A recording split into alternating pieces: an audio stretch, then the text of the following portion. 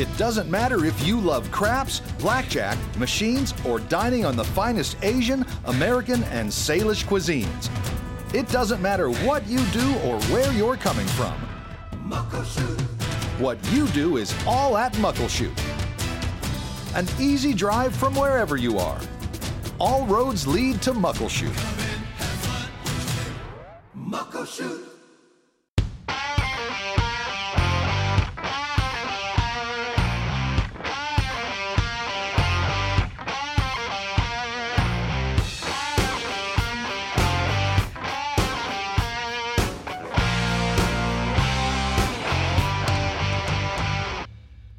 And it's Whiskey Harbor who's homeward bound, has the lead by about 3.5, 4 lengths.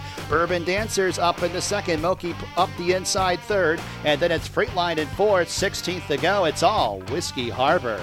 Whiskey Harbor took the lead out of the starting gate and went all the way on the front end in the King County Express Stakes. Horse Racing Northwest from Emerald Downs. Thanks for joining us. We missed a week, but we are back, and we are just a little more than a week away from the 88th Longacres Mile here at Emerald Downs. Joe Withy, Vince Brune, and Bill Downs. And fellas, we just heard Whiskey Harbor, that son of Rise Up, the new stallion in Oregon.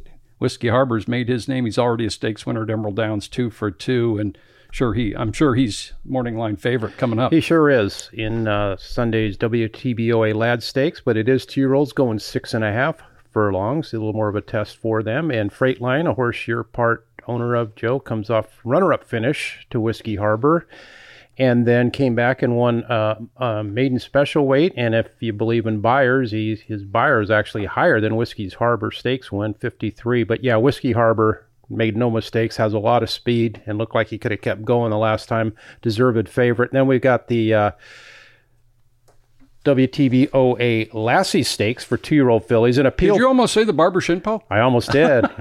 We switched it back this year. It began in 82 as the Lads and the Lassies.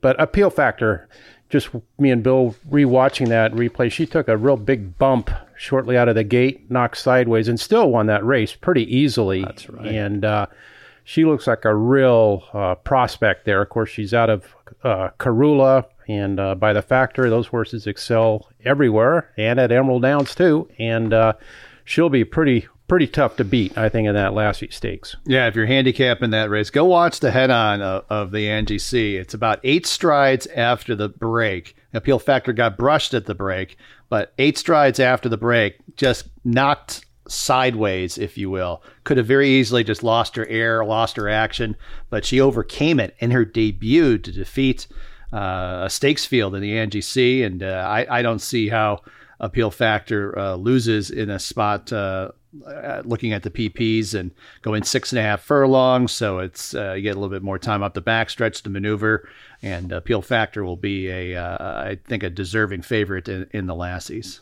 Yeah, she was super impressive. Daughter of the Factor and Karula. We do have 5 horses that have broke their maidens. That's pretty good at this time of the year at Emerald Downs that are in that WTBOA Lassies. We got a ton to talk about today on Horse Racing Northwest. Again, we're just a little more than a week away from the 88th Longacres Mile. Some mile talk. We might talk about the mile with one of our guests, Gary Baze, the state's all-time leading jockey, Longacres all-time leading jockey, and the most wins in Longacres Mile history, 5. Gary's coming back on Sunday for Turn Back the Clock Day at Emerald Downs. It'll be great to have Gary Baze around. He's going to join us on today's podcast, as is Dean Mazzuca, who called the Corgi races for our show that is on tomorrow night on ESPN2. Yeah, Emerald Downs has a half-hour show on ESPN2 tomorrow night at 9 p.m. It's the Corgi special for 2023, and we'll give Dean his full introduction, Vince, but he does a lot of stuff. He's a track announcer in Oregon. He's a horse owner. He hosts Breakfast auctions. At the Wire. He hosts Breakfast at the Wire, which is coming up Sunday. And him and his pals have a good thing going up there in the North Park with their little cigar area there. They have a great time. And, in the Lassie Stakes, he's part owner of Mocktails Anyone, who's a strong second choice in that race, is coming off a good second. So that horse hasn't done much wrong and has got a good trainer. Yeah. in Frank Lucarelli calling the shots there. So, he's got a chance in a stakes race this weekend, too. Okay, so Gary Baze, Dean Mazzuca joining us. Bill Downs is going to be on Q13 Sports Sunday night. He's going to preview the Longacres Mile for all of Seattle. That's a pretty good show, Bill. You've been around a couple years now. Aaron Levine's been sports director at Q13 for quite a few years. They really treat us well here at Emerald Downs. I think Alyssa Charleston is going to be your host on Sunday night. Beautiful. Can't wait. Yeah. Break it down. Sluice, Tiz, Whiz, Zestful, Dirt Road Red, among others. We'll see who shows up in the nominations list that closes on Sunday, correct? That's right. Vince, nominations close for the mile. They used to close in 2 weeks. They did. Now we close a week out. Yeah. So for years and years, it was 2 weeks for noms, and then the weights were released the following Sunday, which was a week out. Yeah, and then we'll have the draw breakfast Wednesday. Yep, the draw breakfast coming up on Wednesday at Emerald Downs for the 88th mile. No weights needed anymore because it's an allowance stake now, so the conditions, weights are dependent on money earned, and Sluice Tiz Wiz can get in if he wants. He's defending champ and coming off a huge win in the Governors. So, the rest of the nominees, we know 5-Star General's coming in from the Midwest. He's looking for his 4th straight mile start. He's been in the money all 3 previous. He's a good horse. Really good horse, and he's probably better than he's ever been in his life right now, making this kind of a little North American tour with Grant Forster for Ken L. Haddif. And, he adds some intrigue to the race. Saw Dan Marco claimed a horse for an owner named Craig Perrenboom at Sacramento last week. The horse excels at a mile. I think he got a 91 buyer, winning a mile race on dirt. I think they paid $40 for it, and could be an immediate factor, too. Yeah, 5-Star General. When we last saw him, he was more of a closer. Now he's a speed horse, and he's been running his best races, I think, in his career. A couple of them, the race down at Evangeline that he won, minor stakes, and then the race that he didn't win at Indiana, the Schaefer. Yeah, the Schaefer. He set the tempo and finished a really good second against a really strong field in that race on the Indiana Derby undercard. I think the race after the mile last year, that race Complicate one at 1 mile and 70 yards, was kind of when the style began to change. He was an unlucky loser that day. He ran great on the front end, and he had run fine, coming off the pace, but he's a real tiger since he's been on the front end. He has indeed. He's owned by Ken L. Haddif, who purchased him out of the Glen Todd dispersal in early 2022. Grant Forster has him, and Bill, I know you know the name Grant Forster. He did really well around here in limited seasons. The son of Dave Forster, a Hall of Fame BC trainer, and Grant had one memorable weekend in 2005, winning the mile for Herman Sarkowski at 60-1. And I think he won the Oaks the day before with Class Included's mother. Her mother won the race. And so, anyway, it'll be good to see Grant back.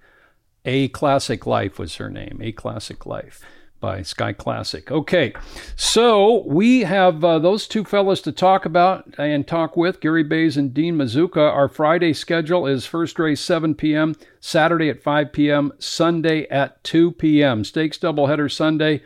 Hey, wear your 70s garb on Sunday, but all weekend long we're going to be talking Longacres 1970s stuff. We have lots of interviews, pictures, videos coming on the big screen, and live interviews from the paddock.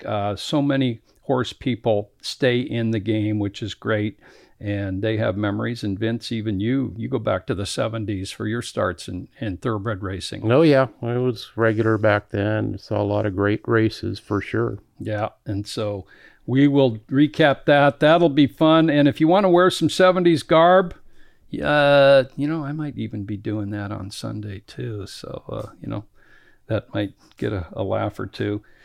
Breakfast at the Wire's coming up Sunday, 8 to 10 a.m. Dean Mazzuca's going to host it. And we've had a couple good shows. This will be the third and final show of the season. Yeah, there is a free breakfast. And the first one we had breakfast burritos. Second one we had some breakfast sandwiches. Bill was here last weekend. Yeah, but I didn't get a breakfast sandwich, so I want that renegotiated in my contract next year that I get a breakfast sandwich. I think the fact that Joe LaDuca was there, that might have precluded you from getting yours. Yeah. That's a joke. One per person. Yeah. So breakfast at the Wire, really some fine guests so far, and we'll do it again this Sunday, 8 to 10 a.m. It's right off the Winter Circle on track level. So weekly honors from this past week, Vince Brune. Okay, yeah, Jockey of the Week, Alex Anaya. He's really made a nice recovery after starting the season 0 for 35. He's had 7 wins in his last 37 starts, Excellent. 3 wins last week. Trainer Joe Toy, 4 wins last week, led all trainers, single wins on Friday and Saturday, a double on Sunday. Owners are some Joe Toy clients, Bill Jensen and Gary Olson. They went 2 for 2. The Washington Bred of the Week, Miss Dynamic, back on the beam with a nice gate-to-wire score in the Saturday feature. And the Quarter Shoot Cafe Groom, Lucho Mendez Rivas, working for Marshall Allen, of course, with Daffodil Sweet, winning on Sunday. Honorable mentions last week. These following all got their first wins of the meet. Ed Kerlick, Don Roberson, Marshall Allen, and Rosie Simpkins with a nice win. Horse called Mr. Fireball for owner breeder John Coonan. Yeah, that was quite the win. Mr. Fireball is out of Sheen Falls, who won off a layoff here a couple of times for owner John Coonan. We're going to have a special wagering format on Sunday in remembrance of Longacres in the 1970s. We're going to have exacta, trifecta, and daily double wagering only. We're not going to have superfectas or pentafectas or pick 3s, pick 4s, or pick 5s. We're trying to get there back to the 1970s a little bit and take it further. You'll see some different type of run numbers on the screen to pay tribute to the 70s as well. So we're going to do that on Sunday at Emerald Downs. Turn back the clock day. First race at 2 p.m. A lot more interviews and so forth, as we said. Okay, news and notes are up at emeralddowns.com, which is all the info you could want for a race meeting. It's excellent work, Vince, and every handicapper should refer to it. So the national scene, fellas, you guys following Del Mar and or Saratoga, Bill? Yes and no. I've been just concentrating more on Emerald, believe it or not. I watch proceedings. I mean, the Del Mar meet has been, I think, in terms of the stakes competition, has been top notch. And I probably watch that a little bit more than I do Saratoga. You know, part of it is, you know, if I was in Pittsburgh for the summer, I'd be on East Coast time. It's a lot easier to follow Saratoga when you're on East Coast time than West Coast time. And the same thing could be said if I was on the East Coast. Del Mar runs, you know, late into the night, if you will.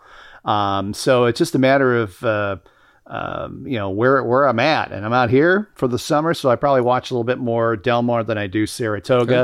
Okay. Though I am interested in seeing what happens. I know it's Whitney weekend at the spa. Yeah, just some general comments. I know Vince and I have been working on Hall of Fame stuff and plenty other things here coming up, the mile. And so we have been busy there. But I've noticed Saratoga with a lot of scratches. Of course, they get their volatile weather periods as well, which causes races to be off the turf. But am I wrong? But Del Mar's field size is fantastic so far in their first couple weeks. It's been no contest, as Del Mar's been superior to Saratoga this year in just about every regard. I'm not saying it's better over the long haul, but certainly this year it's, in terms of bettability, Del Mar has been really tough and good and interesting and entertaining, whereas Saratoga suffered from short fields and their stakes races have really been short and light on numbers. Yeah. Part of that, of course, when they get rained off the turf, as you mentioned, the field sizes shrink dramatically there. But Del Mar, they've got a pretty good thing going. Seen a couple of 4-horse field and graded stakes at Saratoga. Any comments from last week, Bill, on the racing? Yeah, well, I mean, you mentioned Mr. Fireball. That really kind of shocked the heck out of me. Off the long layoff from February 2022 to July Late July of 2023 was the layoff, and Mr. Fireball took the lead out of the gate and basically led every step of the way. Got a 70 buyer after looking at the news and notes from Vince's posting of all the buyer speed figures. And what's really impressive is the fact that Mr. Fireball, trainer Rosie Simpkins, usually doesn't win awful long layoffs. And the fact that this guy did that and posted a big number, I'm expecting you got to put the horse in some sort of, I don't even know the conditions of the horse, but I would expect a big class rise is what I'm expecting from Simpkins next time out with Mr. Fireball. Other horses at last weekend, Dirt Road Red got a 70 buyer speed figure and got claimed out of the race by John Parker.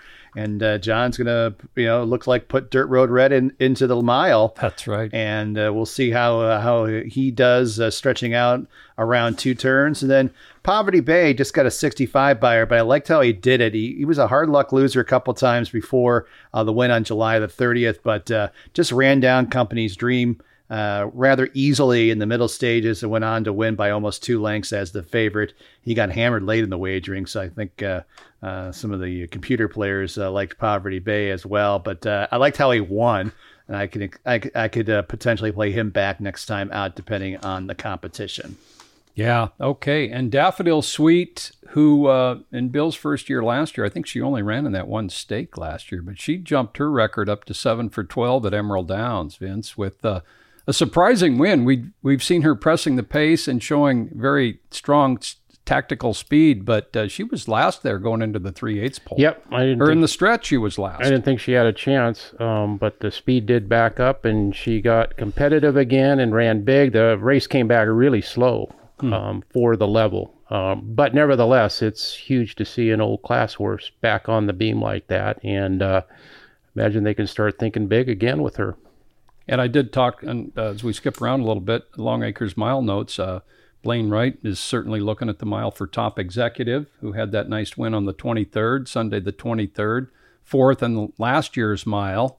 Favorite last year. And he's 6 for 11 at this track, so certainly a very worthy foe to all of his competition. If you look at Top Executive and Slews to His Whiz, their career records are almost exactly the same, right down the line. I think they're both 7 for 17. The earnings are almost exactly the same. The difference is Slews to His Whiz has gotten better with age, whereas Top Executive was really strong in his early career, and now, maybe with that confidence-building win, could be coming back around. That's right. They're both 5-year-olds, aren't they?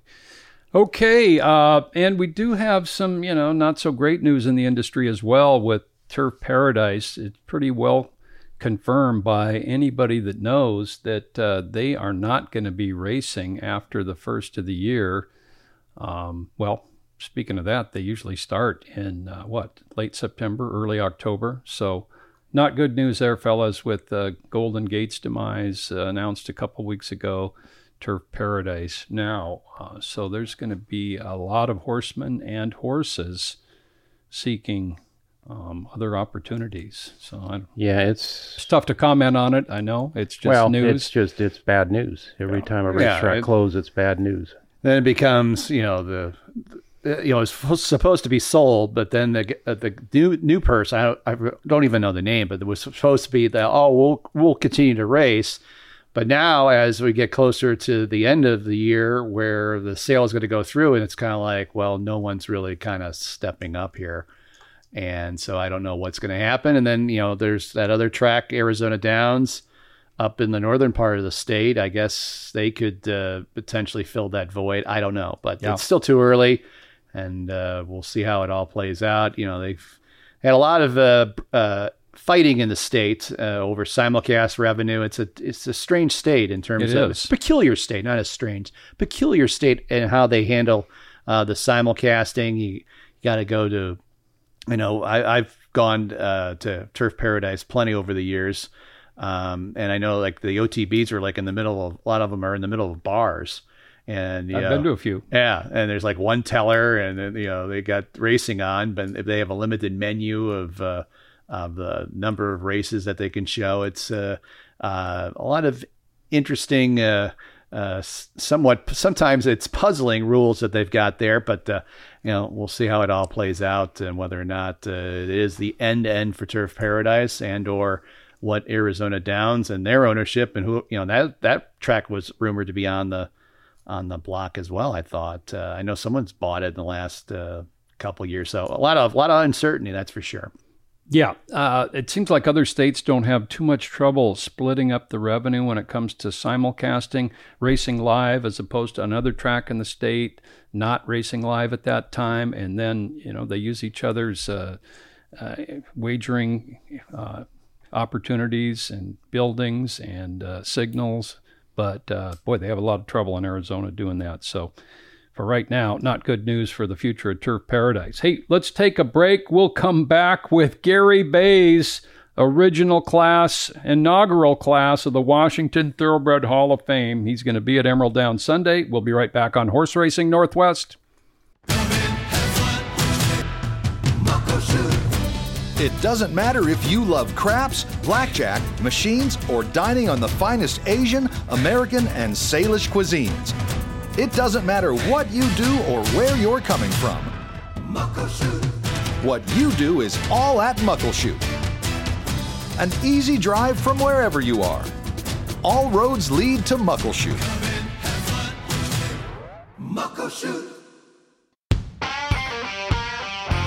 Now down the lane they come with Deer Wick on the lead. M is in second. There's a gap of 3, and here he comes. It's Chum Salmon moving on the outside. Deer Wick has the lead. Chum Salmon is going to catch him on the outside. There's Chum Salmon taking the lead. He's Chum Salmon. The 1985 Longacres Mile. What a day for a Washington bred by the name of Chum Salmon. From 20 lengths behind to win the 85 mile for the Chum Salmon ownership group, trainers Larry and Sharon Ross. Gary Baze was aboard for his 3rd mile victory, and one Gary Baze joins us today on Horse Racing Northwest. Gary, good afternoon. Good afternoon, Joe. Hey, great to have you. I'm sure you don't really get too tired talking about some great events like Chum Salmon and things like that. Nope, that never happened. Well, Gary, the superlatives are out there. One thing that really stands out to me in our inaugural class of the Washington Thoroughbred Hall of Fame back in 2003, you went in, which was a great honor to be in the first class, but also the 3 horses that went in, you rode all of them.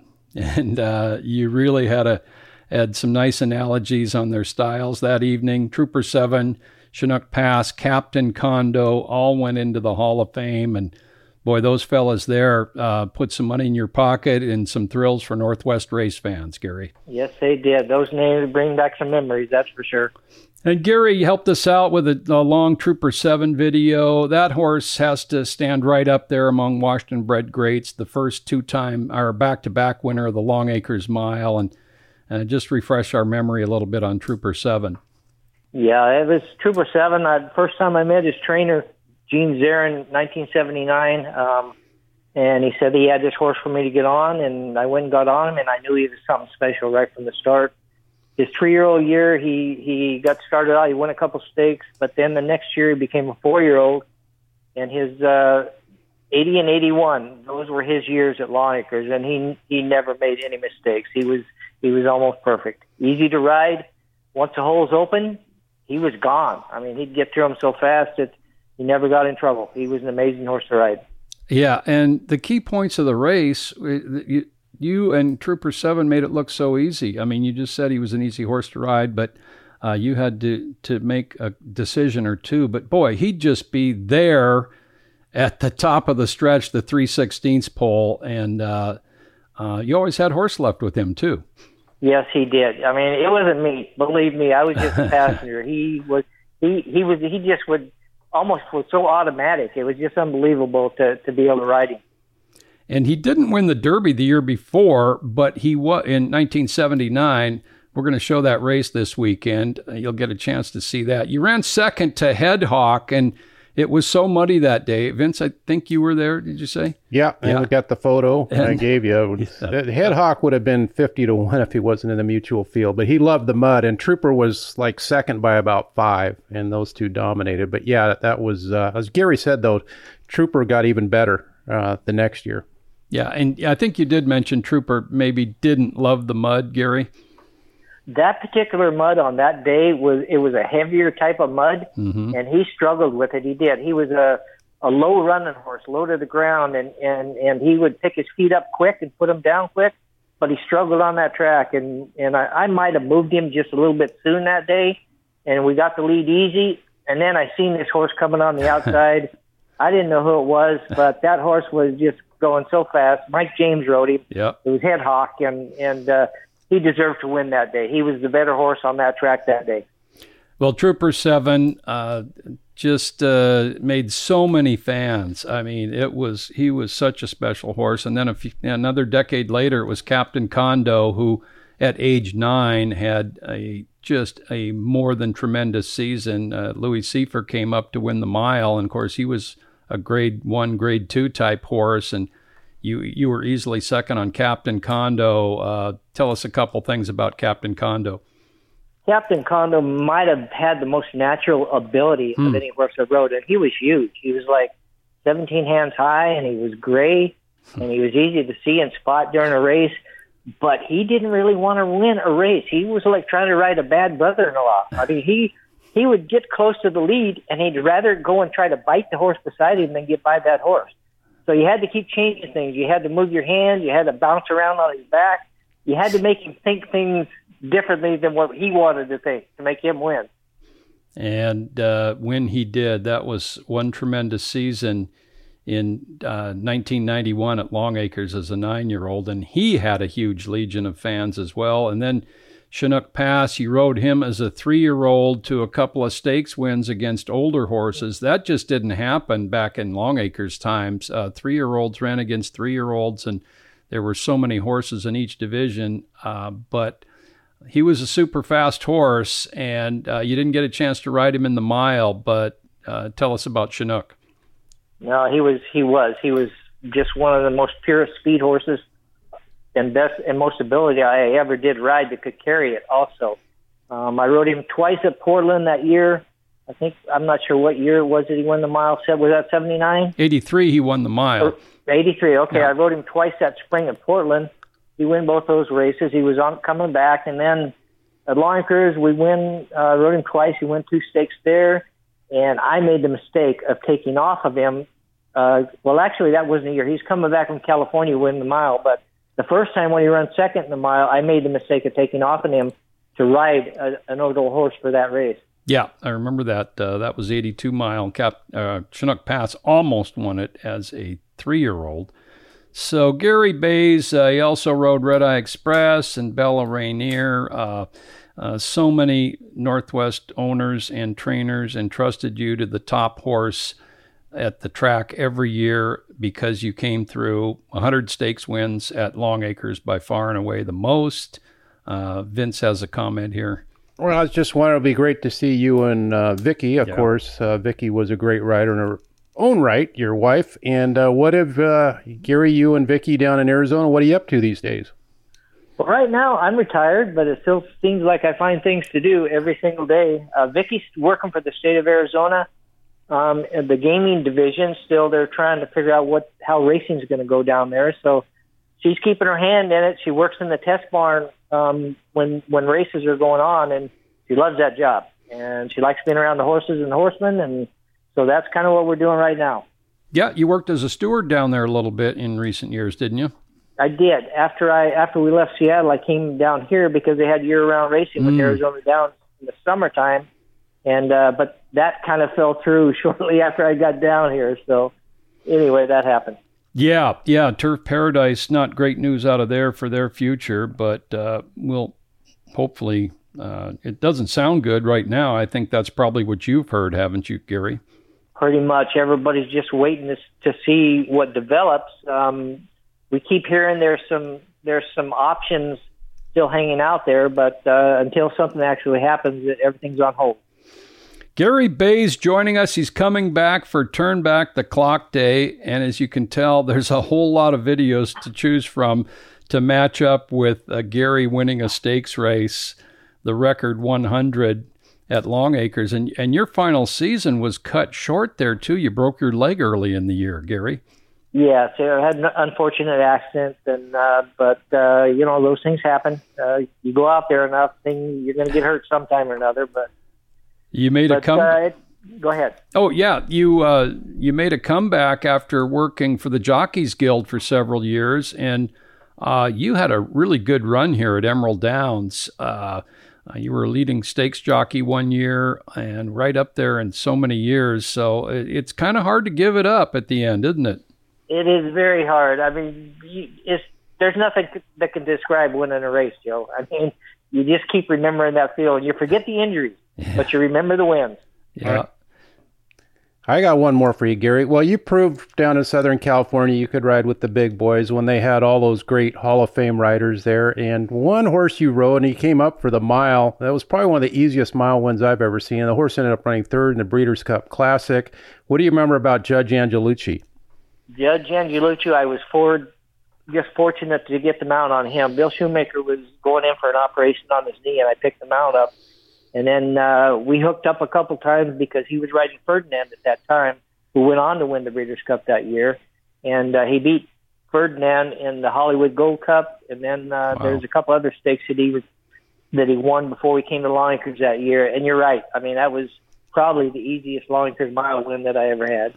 I think it's the easiest one I've ever seen, too. It was just like a workout. I stood down on the rail, and I was awed by the horse's talent going by me. I mean, you could see how much horse you had there, Gary, in the stretch. Yes, he was. He may have been the best actual horse year-round that I ever did ride.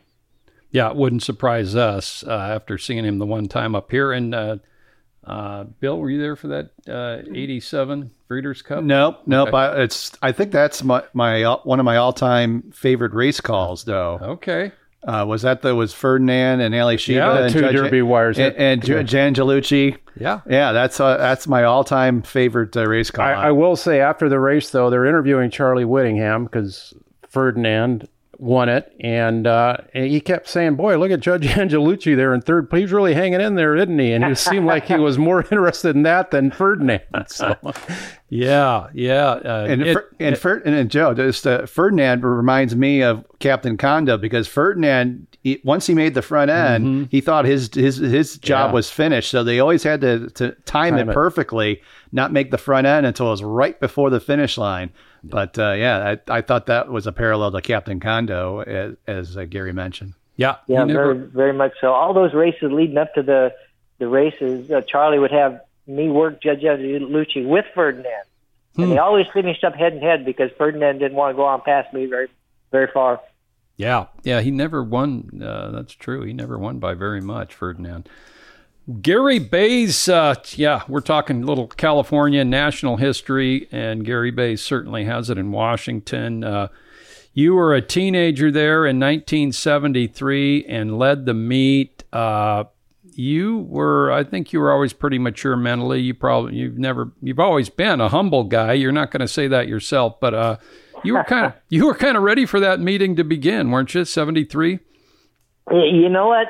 Everything worked out that season. I came in to Longacres for my first year after being a leading apprentice at Yakima Meadows in the spring, and I got an agent that had the leading rider the year before and another rider that was a top 10 rider, Larry Pierce and Bryson Cooper. Well, they both got hurt coming up from Golden Gate. One broke his wrist and one broke his ankle. So my agent had me all to myself, and so he got me off on a roll, and several trainers that helped me out, and I was lucky right from the start. Yeah, and you were that year. Was Joe? I think that might have been Joe's last year riding. Your uncle, I know it was. Okay. He retired mid-year. He said he was scared because I kept hollering at him, Uncle Joe, I'm in trouble. But Joe, you mentioned right there Gary's humble. You can see how humble he is right there. That he got lucky. Well, the people saw right away what an amazing talent the guy was, and of course they wanted him on the horse, and the rest is history. And that just grew and grew to the accomplishments we've been talking about. What a great career. I mean, and it's going to be excellent to have you. And Vicky Baze, your wife, riding as Vicky Aragon in the 80s. Boy, to win a meet at Longacres with all those riders. She won the meet in 86 and 88, and she pretty much dominated. She is a fiery competitor for an 85-pound gal, Gary? That's pretty close. Yes, she was. She was tough to get by. Horses would run like crazy for her. She did. Boy, when she was on a roll, she'd be up on their neck, patting them and kissing them and loving them coming out of the paddock. But during the race, she gave no quarter. She was tough out there, and she really earned her way to a great Hall of Fame Washington career as well. It'll be great to see Vicky up here. She didn't win the mile, but a lot of great jockeys haven't won the mile. And Gary's number one in that category as well. Your cousin Russell Baze topped you in 1 mile category. He had one more mount than you did in the mile, 20-19, but you got him by 2 wins, which is the big stat there.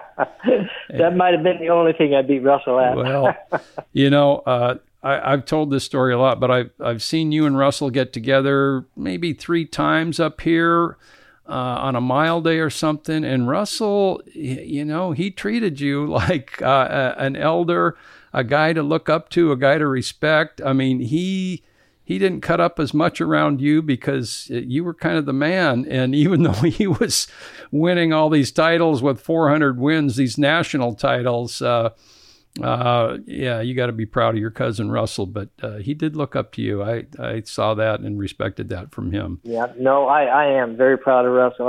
I've never seen somebody as tough as him and that lasted as long and consistent as he did.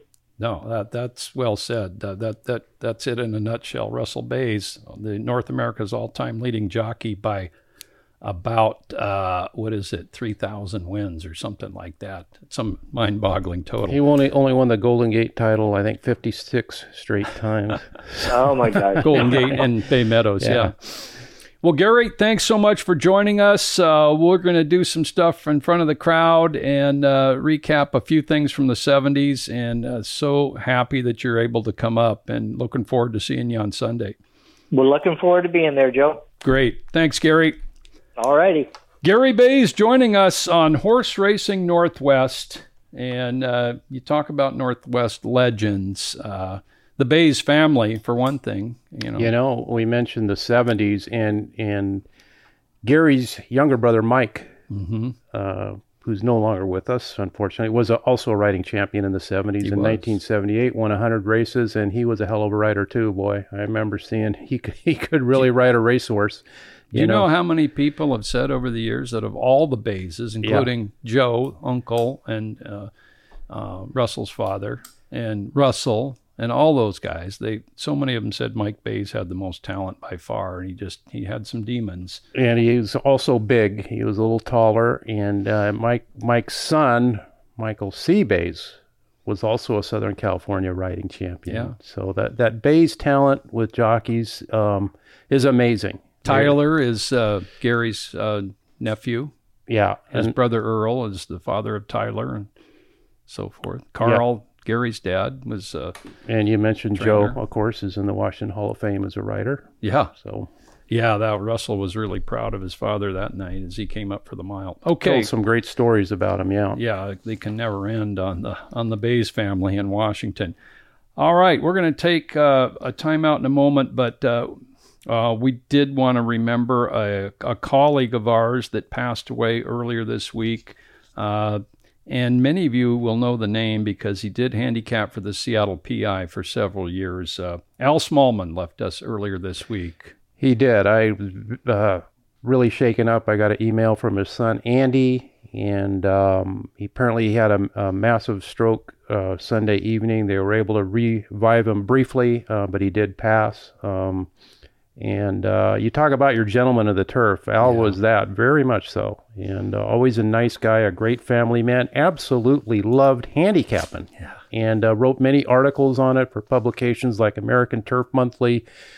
And darn good handicapper. In fact, you mentioned No Giveaway earlier. He picked that horse on top in the Seattle PI at 60-1 in the Longacres Mile, which is quite an accomplishment. That is fantastic. Yeah, and Al will be missed greatly. And he was a fixture in the press box here at Emerald Downs and also at Longacres. And can't say enough nice things about him. He came out quite a bit after he retired. His son, Andy, who he got into racing, and as a fan, Andy ran the school in Seattle, and Al was always Al actually helped teach a handicapping class there. He did, and Andy taught Puget one Sound as School? well. Yeah, that's right, where Andy was a teacher. And, we've lost too many good people recently, and Al's another one. Yeah. Had a great long life, though, and best wishes out to his wife, Karib, and the kids and the grandkids, and we hope to have some kind of remembrance for him here at the track before the season's up. Yeah, we will do that. Okay, Al Smallman passing away earlier this week. Let's take that time out, and we'll come back with our final segment and Dean Mazzuca here on Horse Racing Northwest. It doesn't matter if you love craps, blackjack, machines, or dining on the finest Asian, American, and Salish cuisines. It doesn't matter what you do or where you're coming from. Muckleshoot. What you do is all at Muckleshoot. An easy drive from wherever you are. All roads lead to Muckleshoot. Muckleshoot. Here they go! Holy smokes, Milo bends! Milo bends, gets away early and scores! Second in there was Pepper, but Milo Benz looked like a Mercedes-Benz. That was an event on Corgi Day, July 23rd here at Emerald Downs. Another beautiful day at the track, and of course, the Corgis bring in their owners, their relatives, their neighborhood friends, and a lot of other people. Dean Mazzuca called the action for the first time. He's no stranger to events out on the dirt tracks of the Northwest, but calling the Corgis might have been a little different. Dean, welcome to Horse Racing Northwest. Thanks for joining us. Oh, thanks for having me, Joe. I appreciate that. How about it? Did you get a little bit nervous knowing this was going to eventually end up on ESPN? Well, I'll be honest with you. Everybody made me nervous by telling me this was going to be on ESPN. If they would have just not told me 25 times, I probably wouldn't have been nervous at all. But yeah, a little bit. A little bit. But Dino's been calling races in Oregon, mostly Prineville. You did it again this year, and you've called a lot of races at Emerald Downs, and so your experience there. But I'm going to say this, truthfully, you did a super job on the Corgi Day. I appreciate that, Joe. Yeah, your calls and your side comments were outstanding, and we told people earlier, listeners that we're going to have the show this Friday at 9 p.m. on ESPN2. Dean, of course, a part of it, the half-hour Corgi show. And, I thought it was a lot of fun. Did it end up being fun for you? Yeah, it was great. I really, to be honest with you, I didn't know what to expect because I've never done that before. Yeah. And, of course, Tom did a great job at that before me, and it was all, Joe, just what came out was all real, and sometimes it's the best way to do that, just see what it comes out of my voice, and it's exciting because I'll tell you, watching those dogs run, it excites you because you can almost see in their eyes that it's important. It was a ball. I had a blast. Oh, and the fans love it. It's a great addition to our weekly schedule. The first time we did it, we had just an enormous crowd, and it continues to be a big day. So that went great. Dean's first year calling the Corgis. But, again, this is a year of you calling races at the fairs in Oregon. How'd that go this summer? Oh, boy, just got back from Prineville, as you know, a couple weeks ago, and it went excellent there. They did their best handle, and this is year 18 for me going to Prineville, and we had the COVID year off. And of course, I've done Tillamook, Burns, Oregon, and I'm also doing the fall meet this year at Grants Pass Downs. And that is great that can fit in for you with your job at the Boeing Airplane Company. Dean grew up and went to Renton High School and, spent some time at Longacres. And, great part of the industry, Dino. You've got horse ownership for so many years. And we're going to get to a couple other things you're doing recently here. But horse ownership for you started quite a while ago, didn't it? Yeah, we had our first horse, I believe, in 1996 with Mike Buich. Yeah, 1996, the year Emerald Downs opened, and a little stakes action this weekend with Mocktails Anyone. Yeah, I was looking at the weights, Joe, and I noticed that I think we're the only horse in the race, maybe, that hasn't won. Mm-hmm. Is that why we carry 118? Yeah, there's several winners in that race, which, we see 2-year-old stakes races with maidens and even first-time starters at times. But you're going in against a bunch of winners. But I know you and Frank Lucarelli have been high on this horse all along. Yeah, boy, she's a nice horse. She's run against Jack's horse, obviously, and the horse by the Factor, and she's shown us a lot in the morning. We didn't realize, or Howie didn't realize when he broke her. Our line was, when we watched her first 3/8 of a mile, was we didn't realize she was that fast. Mm-hmm. So it's this is the nicest horse, Joe, I've ever had. We ran second in the stakes race, and that's the best I've ever done. And I'll tell you, I was tickled pink. No, you've got a real promising horse there. Mocktails Anyone in the WTBOA Lassies on Sunday. And JC's a Legend is going well also. Is he going to be on the track soon? We've tried to enter him a couple of different times. We know that the 3-year-olds for the Derby, we really don't want to run him in there. I'd rather get a never win 2 win for him. We're trying to get a route of ground or 6.5, and he's been a real competitor all year long too. Yep, he's run some big races, and Dean has brought a lot of people into the game, and you're still entertaining them in other ways. Breakfast at the Wire, the 3rd and final edition, is this Sunday, 8 to 10 a.m. There's free coffee, and there's also free breakfast. And Dean, I thought the first 2 shows were just like old times, man. Really enjoy the information and the whole atmosphere.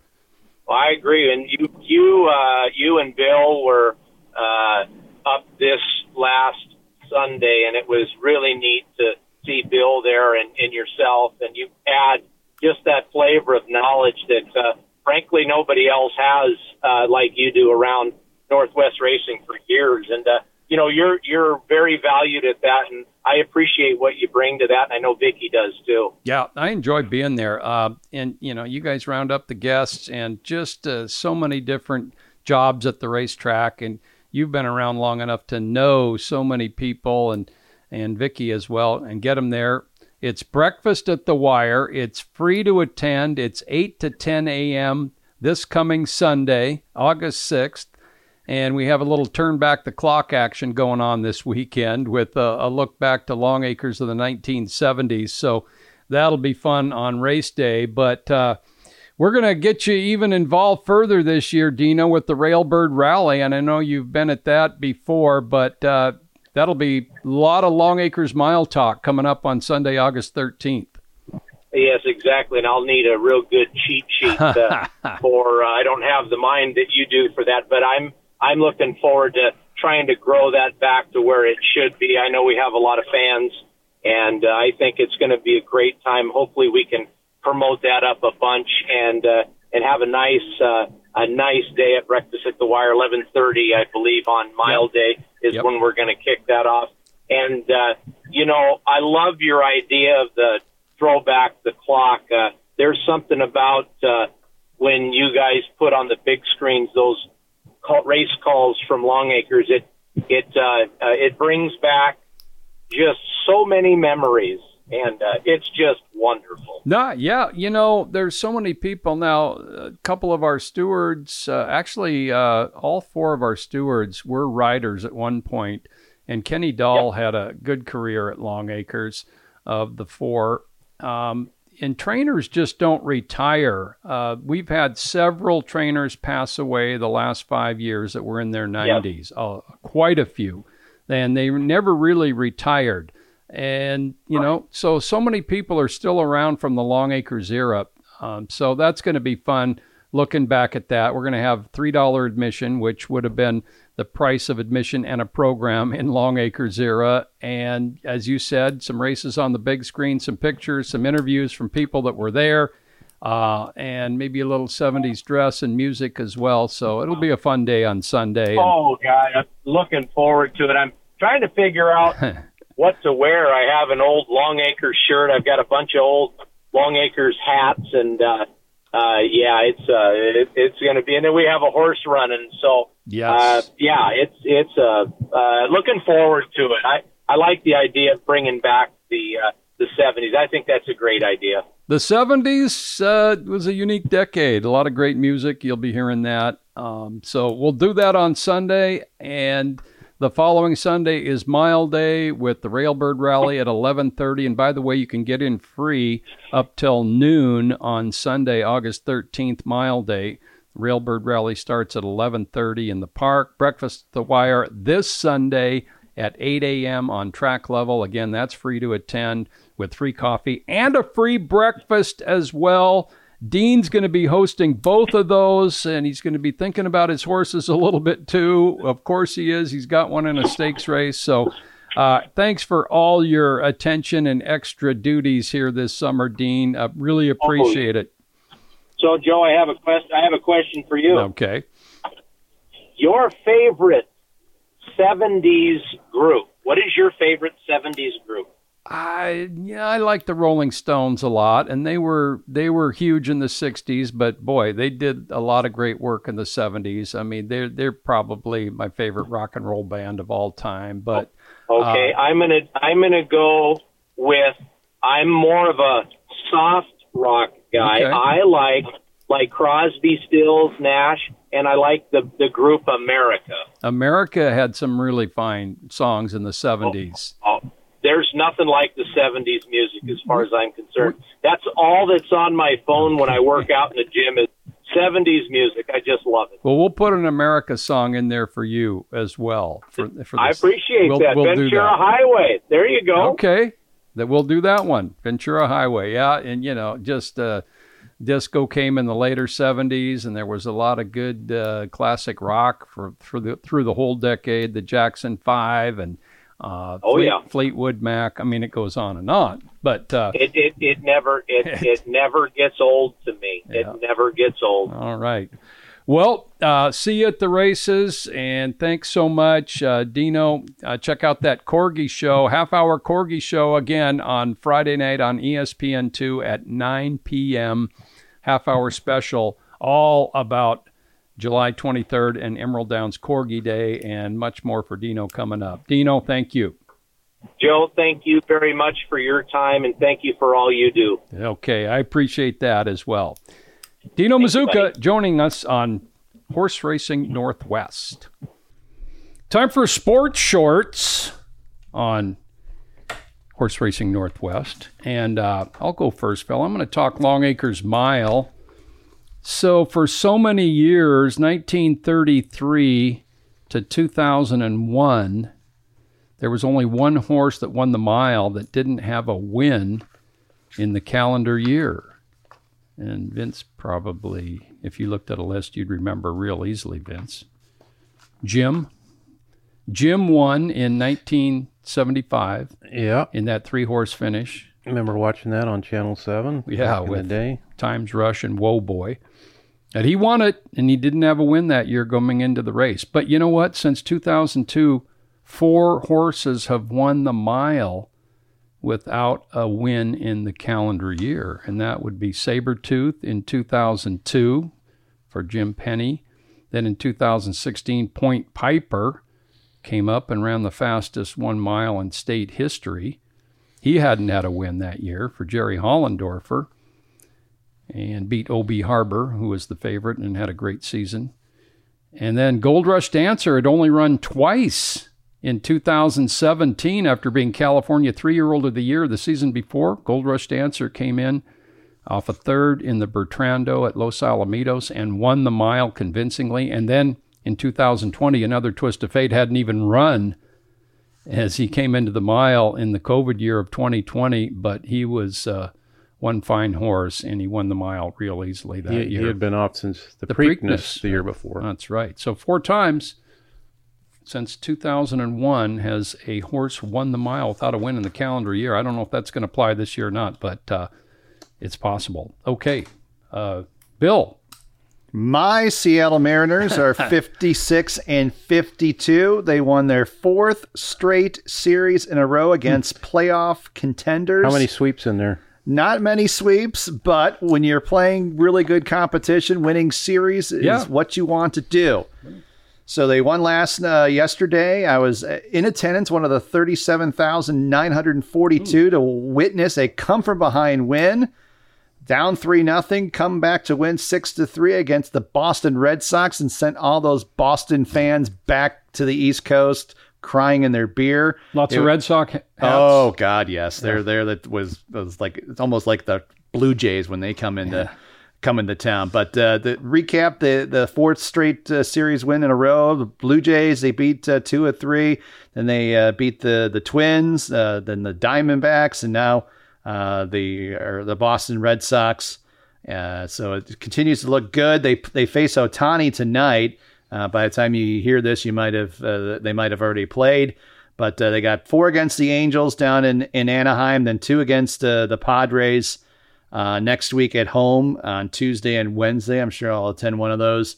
And then they got the Orioles also at home next weekend as well, the Longacres Mile weekend.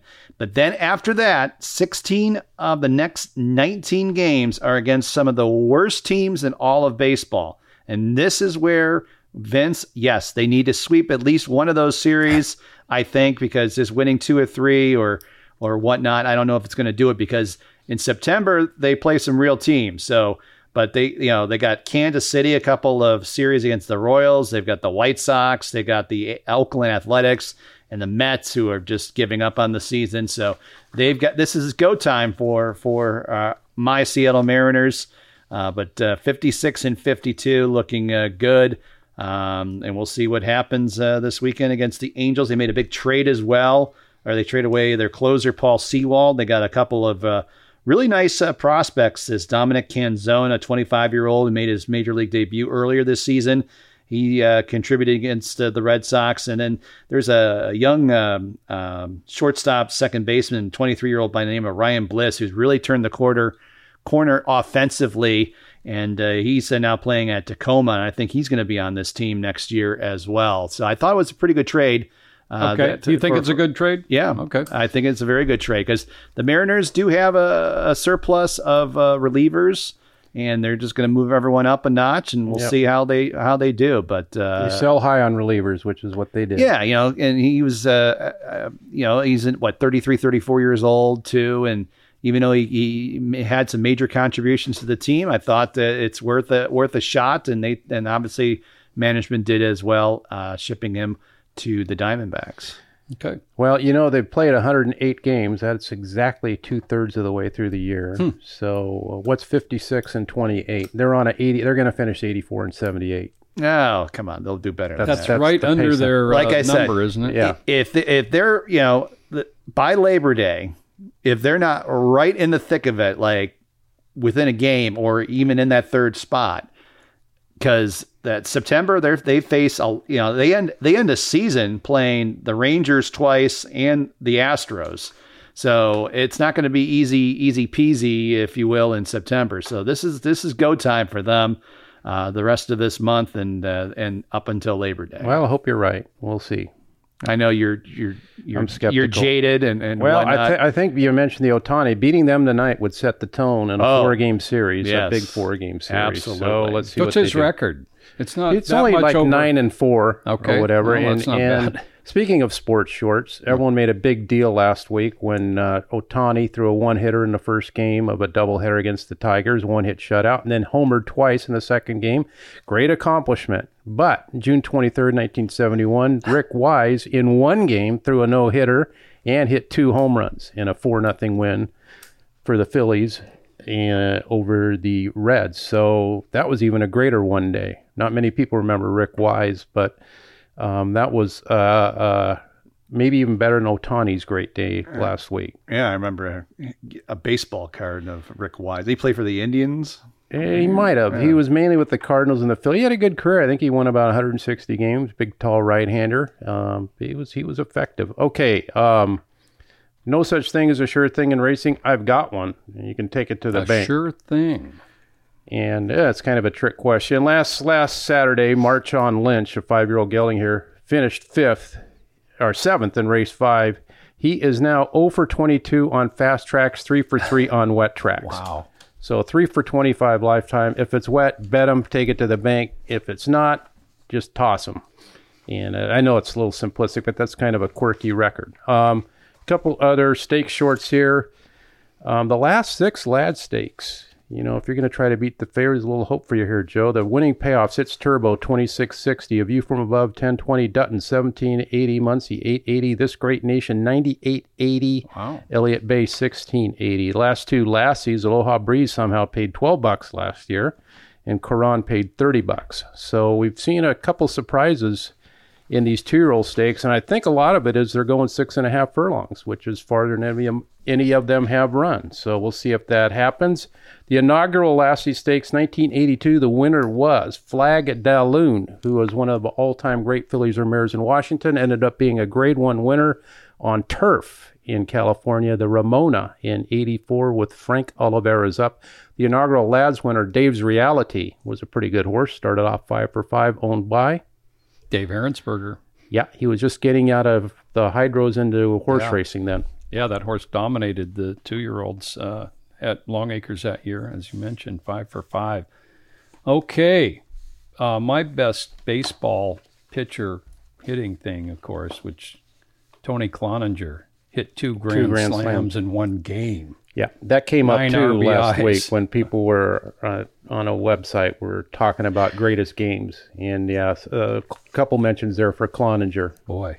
Okay, so some selections for this weekend. Friday night at Emerald Downs. Guys, I'm going to go to... Is Ms. Lynn's on Friday, isn't she, tomorrow? Yeah. Yeah. She's going route to sprint. She was really pretty dull there on July 21st. Okay, that's going to be 2 weeks ago. But her last 2 sprints, she ran well, and we've got some speed in this race with, well, Big Fashion likes to get into the race. Big Mama Thornton's really sharp for Bob Bean. Square Footage gets really close to the pace. Pearl River Delta. Slice of Pie is going to be really hard to beat if she runs anywhere near her last race, but I'm going to give Ms. Lynn the nod, and you got to have her around 10-1 or so, don't you? I think I have her right at 10. Right at 10? Okay. Ms. Lynn is going to fire against a lot of speed going route to sprint for trainer Steve Bullock. So, Bill, what do you have for Friday or Saturday? Friday night, second race. Claimers, non-winners of 2, 6 furlongs to distance. I like the 2, Moonlight and Wine for trainer Vince Gibson. Last time out at a mile, kind of got caught in a lot of traffic in that race on the turn. And finished a decent third. The winner of that race, Lago de Oro, kind of freaked for Luciano Medina Gabriel in that race. And Moonlight and Wine, by the time he finally got some clear running room, the top 2 have kicked well clear. And I just think that Moonlight and Wine, cutting back in distance, his last sprint race, he had a check. Just reading my notes again. A slight bump at the start, but he had to check at a key point on the turn in that race and still rallied nicely for third. And it's a race that, for the level, it seems rather rather average, if you will. Withy is in the race, making a drop down and claiming price, as well as Contagious is 6, and Validate's rising up in class, but he likes to come from the clouds, which Moonlight and Wine likes to come from off the pace as well. But Moonlight and Wine, I've had a couple of trouble notes in his last couple of races, so we're going to go with him. The number 2, Moonlight and Wine, and 5-2, and Vince's Morning Line in the second race on Friday night. Okay. And Bill was a guest at Breakfast at the Wire last Sunday, and Bill, you gave him a great one, a 7-1 winner. I forget her name right now, but she had a secret. Yeah, I think so. Yeah. She'd had 2 troubled trips in a row. Yep. And won pretty easily, 7-1. That was a good one for all the fans. I heard somebody in the quarter shoot talking about that yesterday. Oh, good. Yeah. Saturday, and Vince isn't making selections because he does the morning line. I think Moki's going to be tough on Saturday. He drew post number 8 in a maiden special weight race. It's the 3rd on the card. Saturday, 8 runners in there, 2-year-old maiden special weight. Moki, he's run against Whiskey Harbor twice. He's got blinkers on. He's got stalking speed. Javier Matias is back, by the way. Javier had a little bit of he banged his foot in the starting gate, so he missed a few mounts last weekend, but he's back. And there's certainly some other possibilities in there. There's some firsters, a Dynamic Secret firster out of a Harbor the Gold mare. And, Nightline looked really good in his career debut. There's another Harbor the Gold firster. But I'm going to go Moki, who, not sure the morning line there. Vince, I don't know if you remember. 5, okay, this is that low. So that's not a huge outlier there. But how about you, Bill?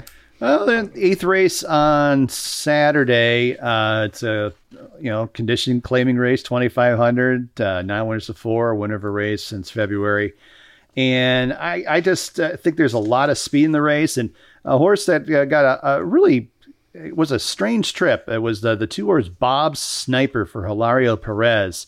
He broke on top, but he also got bumped at the start, and then dropped all the way back to second last, and actually made up a bit of ground in the last furlong. It was a race that they went 1-2 around the racetrack, Asian Rain and Warfriend Fighter in that race on July 22nd. He was coming off a little bit of a layoff as well. And I just think that Bob Sniper, second race off the layoff, could improve off of that effort. And there's going to be just a myriad of horses that want to be on the front end. Code Charlie, Zacchaeus, Does a Lot, Famous Rockstar. So I thought he was interesting at 5-1. And also Prince of Luck, who might even be a bigger price, gets first time Negron. The winner of his last race, What Was I Thinking, got a lofty buyer speed figure for a condition $2,500 claimer. And this looks like a little bit of an easier spot. I don't know how what type of trip he's going to get, but you'll get a big price on him.